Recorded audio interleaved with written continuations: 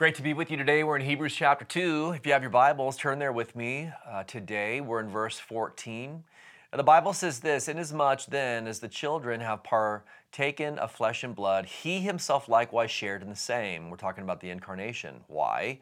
"That through death he might destroy him who had the power of death, that is the devil, and release those who through fear of death were all their lifetime subject to bondage." Man, this is such a beautiful portion of scripture and it's just simply put, the gospel, right? You have the incarnation of Jesus Christ. You have the purpose, which was that he would taste death so that he could destroy the one who had the power of death. The devil was given the power of death. You know, when Adam and Eve sinned in the garden, they did exactly what God told them not to do. And this is what God said to Adam. He said, "Man, don't eat of the tree of the knowledge of good and evil, because in the day that you eat of that tree, you will die."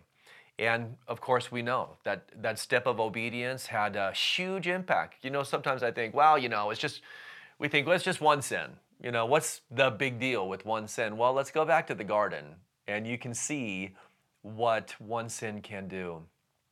And this was what happened. Death had been from that time ruling over humanity and producing great fear in people. You know, I think if you were to ask 10 people, what their greatest fear is, probably sitting right at the top is either dying or the process of death. It might be right after, like, getting eaten by a shark while you're surfing or something like that.